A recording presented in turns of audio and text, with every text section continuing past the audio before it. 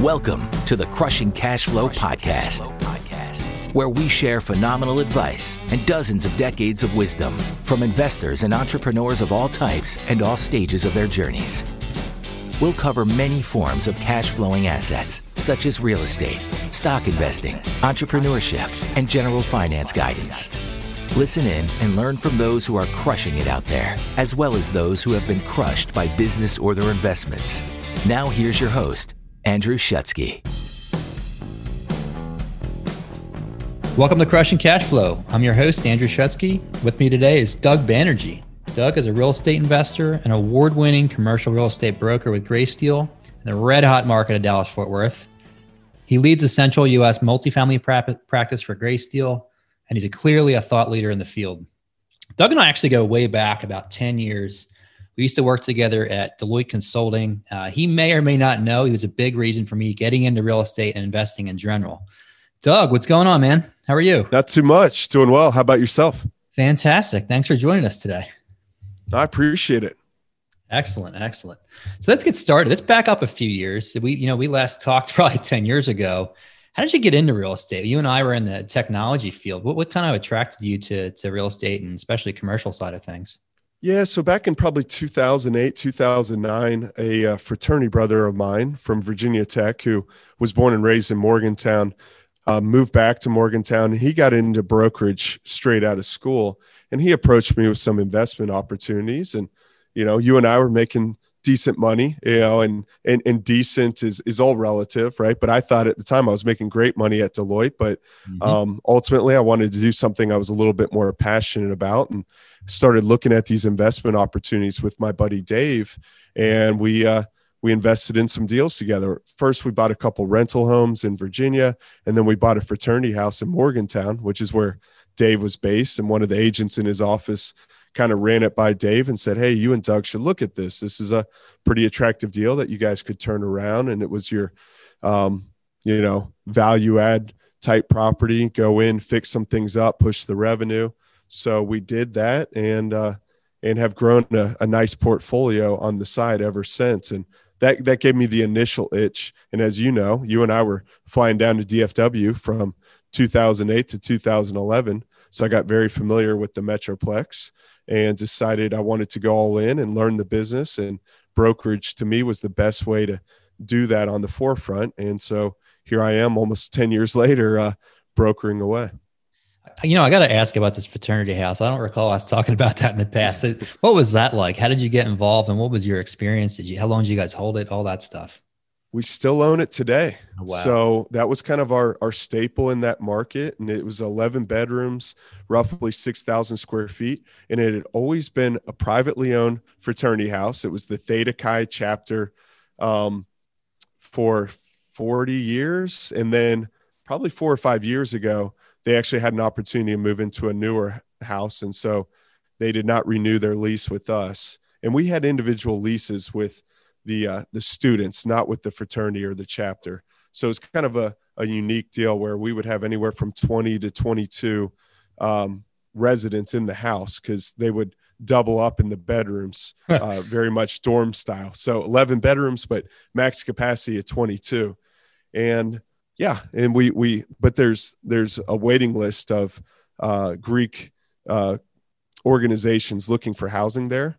And so we had another fraternity fill it for that upcoming school year, and have been leasing to them ever since. And like I said, we went in and kind of the house had a lot of it needed a lot of TLC. So we went in and upgraded the common areas, the kitchen, put new appliances in, new washer dryers, and then over the years upgraded the bathrooms. And we created incentives if they got to X number of brothers that lived in the house, then we would throw in an incentive, so it's like, if you got 20 people in this year, we'll upgrade the kitchen. If you get 21 people, we'll do something else, right? We'll put hardwood flooring in your chapter room. So we did those types of things over a 5 or 6 year period. And, it really made the house look a lot nicer, and we're able to drive the rents, not crazy, but typically we would bump them up $10 a bed per year. And Yeah, it's been a nice cash flowing asset for us that isn't really that management intensive because we have parents co-signing everything. Sure, there's some holes in the wall that get made on the weekends and stuff, but we have our maintenance person go by the property, kind of check on it every other week and patch and repair anything. And whoever made the hole pays for it, or if not, it comes out of their collective security deposits. I really love the incentive program behind getting them to bring in tenants, and they're incentivized to bring in quality tenants. That's a really great idea. I love that. Yeah. It's not too dissimilar from what I would say a lot of our clients have been doing the last 6 to 8 months, encouraging people to pay rent on time with COVID. So I know different folks have, said, hey, if you pay your rent, we're going to give you a gift card, or we're going to have a raffle drawing for a flat screen TV for everybody who gets their rent in by the 3rd, just so they can really focus, their management teams can focus on the folks that are struggling to pay the rent and ideally come up with payment plans or understand, who really needs the help. That's great. And for anybody listening that's looking for struggling with payments from tenants, could be a tactic you could use for sure. For sure. So back to the becoming a broker, right? So you're invested in some presumably single family, and you've got this fraternity house. What shifted you to say, I want to do this full time, I want to become a broker and go all in? Yeah, I would say the fraternity house was really it. So, I mean, I really look at that as kind of smaller multifamily, right? When you have north of 5 or 10 tenants that are signing leases. So I thought to myself at the time, I said, with the excess cash flow that this can provide, if I had 10 of these, and I wasn't necessarily thinking fraternity houses, but 10 rental properties similar to the fraternity house, it would replace my income at Deloitte. And so I kind of looked at that and I said, you know what, for me to scale and do something like that, then I need to really be all in the business. And so I started interviewing and looking back in early 2011 for any way that I could get into commercial real estate. It wasn't necessarily at first brokerage, but once I interviewed with some different family offices and brokerage firms, I decided that brokerage was probably the best way for me to really be on the front lines and learn the business better than anyone else before I started making significant investments of my own with my capital or on behalf of investors. So you've been a broker for quite a while. I imagine that gives you the edge with your own investments. What are you personally investing in now? You doing limited partnerships? You GPing anything, JVs? Yeah, so I've done a lot of limited partnerships in the past, and then more recently have been on the GP side of things. So bought some stuff in Tennessee near the University of Memphis there, in North Carolina. Bought some additional buildings in West Virginia in Morgantown, where my business partner and I have continued to build a portfolio. So those 22 beds have grown to about 200 beds in Morgantown over the last 10 years. No more fraternity houses, all student housing buildings, in and around the campus there, because location's always going to drive the demand. So anything we kind of look at or buy is normally going to be walking distance from either campus, downtown campus, or the Evansdale campus, which is about a mile or two away. So those are the types of things, just kind of looking for opportunistic deals in different markets where I either have really solid boots on the ground, i.e. a partner that I trust, with my money and everything, because I know that it's his money too. And then, or in a growth market, an opportunity, once again, with a partner that I know, or a management company that can run the property well. And it's not too intensive for me, other than kind of the upfront, just making sure that we're crossing our T's and dotting all our I's before closing on the deal. Of course. So of all you've invested in, I assume most were multifamily or student housing. What types of assets have performed the best, and what would be your advice there? What would you look for again? Good question. The ones that I would say have performed the best have been in the best locations, right? So you always hear location, location, location. So, when something like COVID hits or some sort of recession, location is always going to continue to drive demand. So, everything that fortunately I've purchased and the ones that have fared very well have all been in locations that are pretty much, I don't know, want to say irreplaceable because they're not necessarily core assets, but they're in such a location that there's always going to be somebody that is willing to pay rent to be there. And so our occupancy, even with COVID, for in the Morgantown deals, for example, still maintain low 90s occupancy. Same thing in Memphis and same thing in North Carolina. So very, very location driven. Yeah, I love that. That's super important. Are you looking only in the kind of Class A, Class B neighborhoods, or you're just talking more in terms of potential for population, job growth, that kind of thing? Yeah, more population, job growth. So it doesn't have to be a Class A neighborhood. I'll look at location wise. I'd like it to be B or better.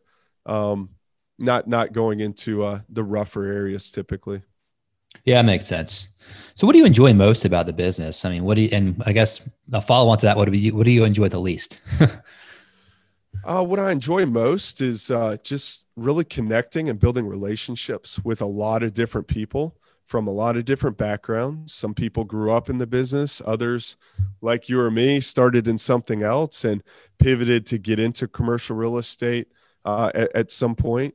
And so just really learning and hearing the different experiences and being an advisor for those people, because I kind of take the consulting background that you and I got at Deloitte and try to take that approach, right? And not be transactional focused. I want to, build a relationship long-term and hopefully do many deals, with the clients that I've built over the years and continue to do good business with them and provide good advice.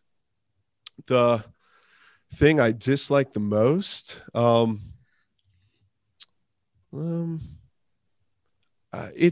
it can be a roller coaster at times, right? So brokerage or sales in general is not for the faint of heart. It's the peaks and valleys can take their toll on anyone mentally. And even being in this business 10 years, things happen that unfortunately kind of put you in a state of mind that you're like, man, I can't believe that just happened. But sure, you learn to kind of get up, right? You're going to be told no more than you are told yes, and just kind of move forward and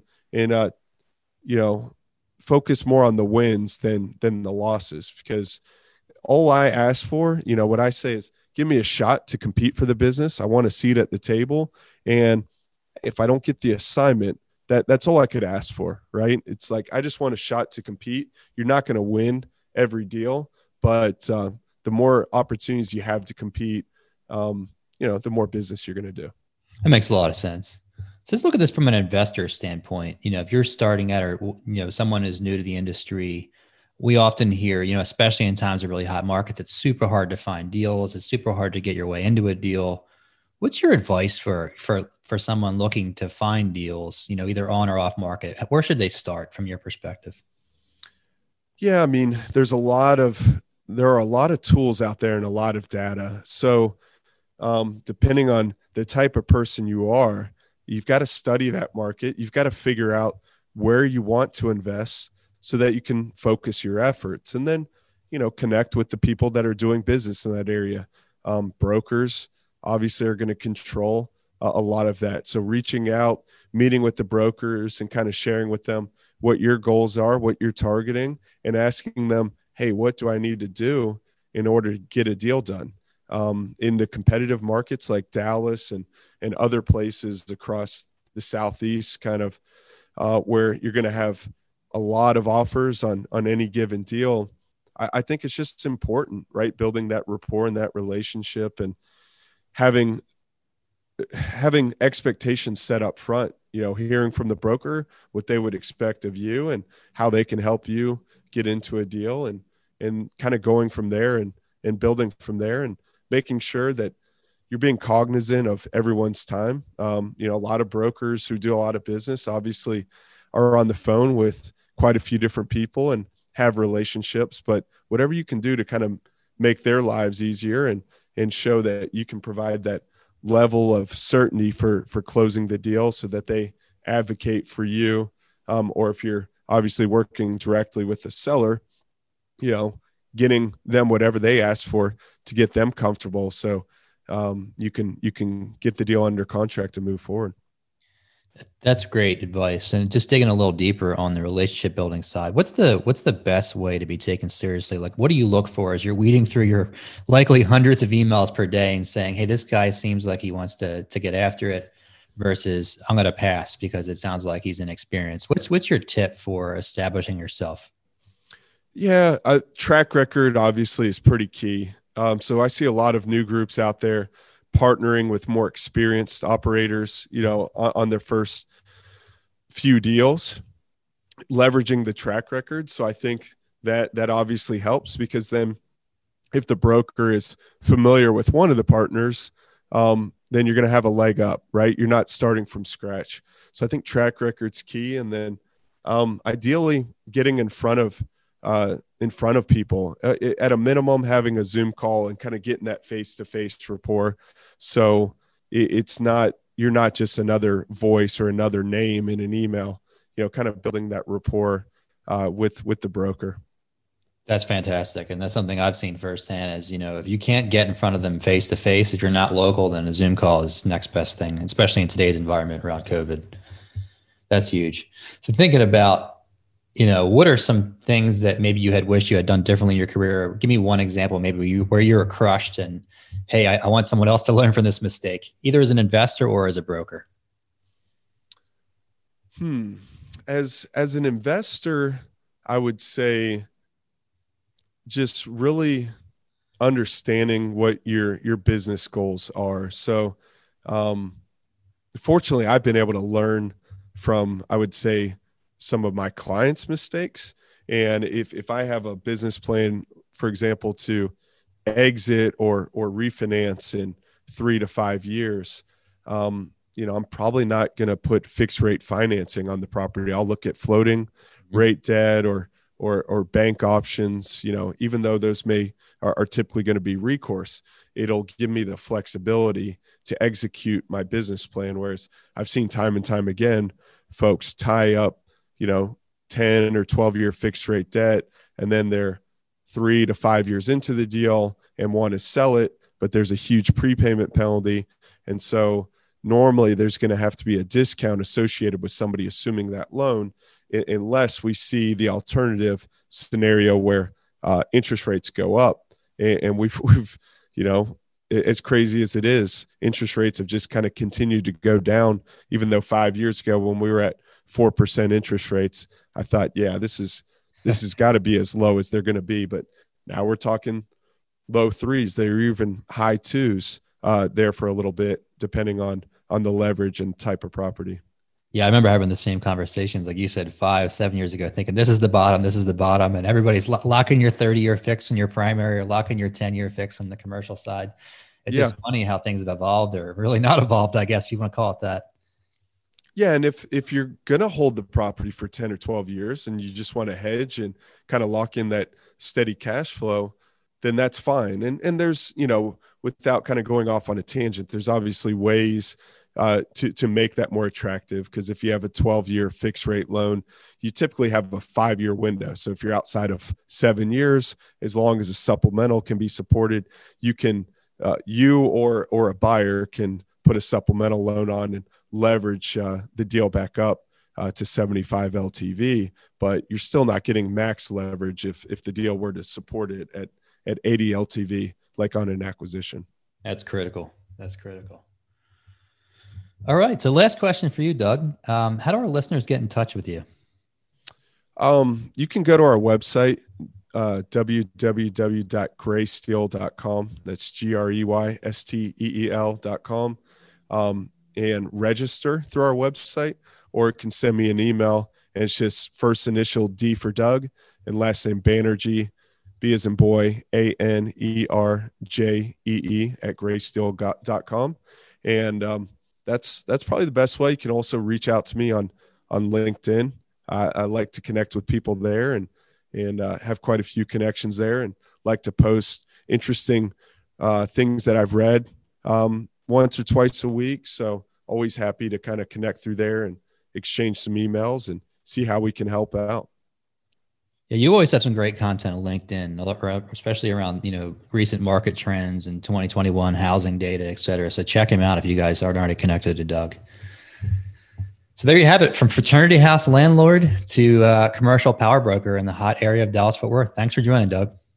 Thank you. Appreciate it. Thanks for listening in with us for another episode of the Crushing Cash Flow Podcast. We have a small favor to ask of all of our listeners. Please subscribe, rate, and review on iTunes. Each subscription and rating will help us massively toward our goal of helping reach as many listeners as possible each week. Thank you very much once again for listening. We're thrilled to have you with us as part of this journey, and we can't wait to share more of these stories with you. Stay tuned for much more to come.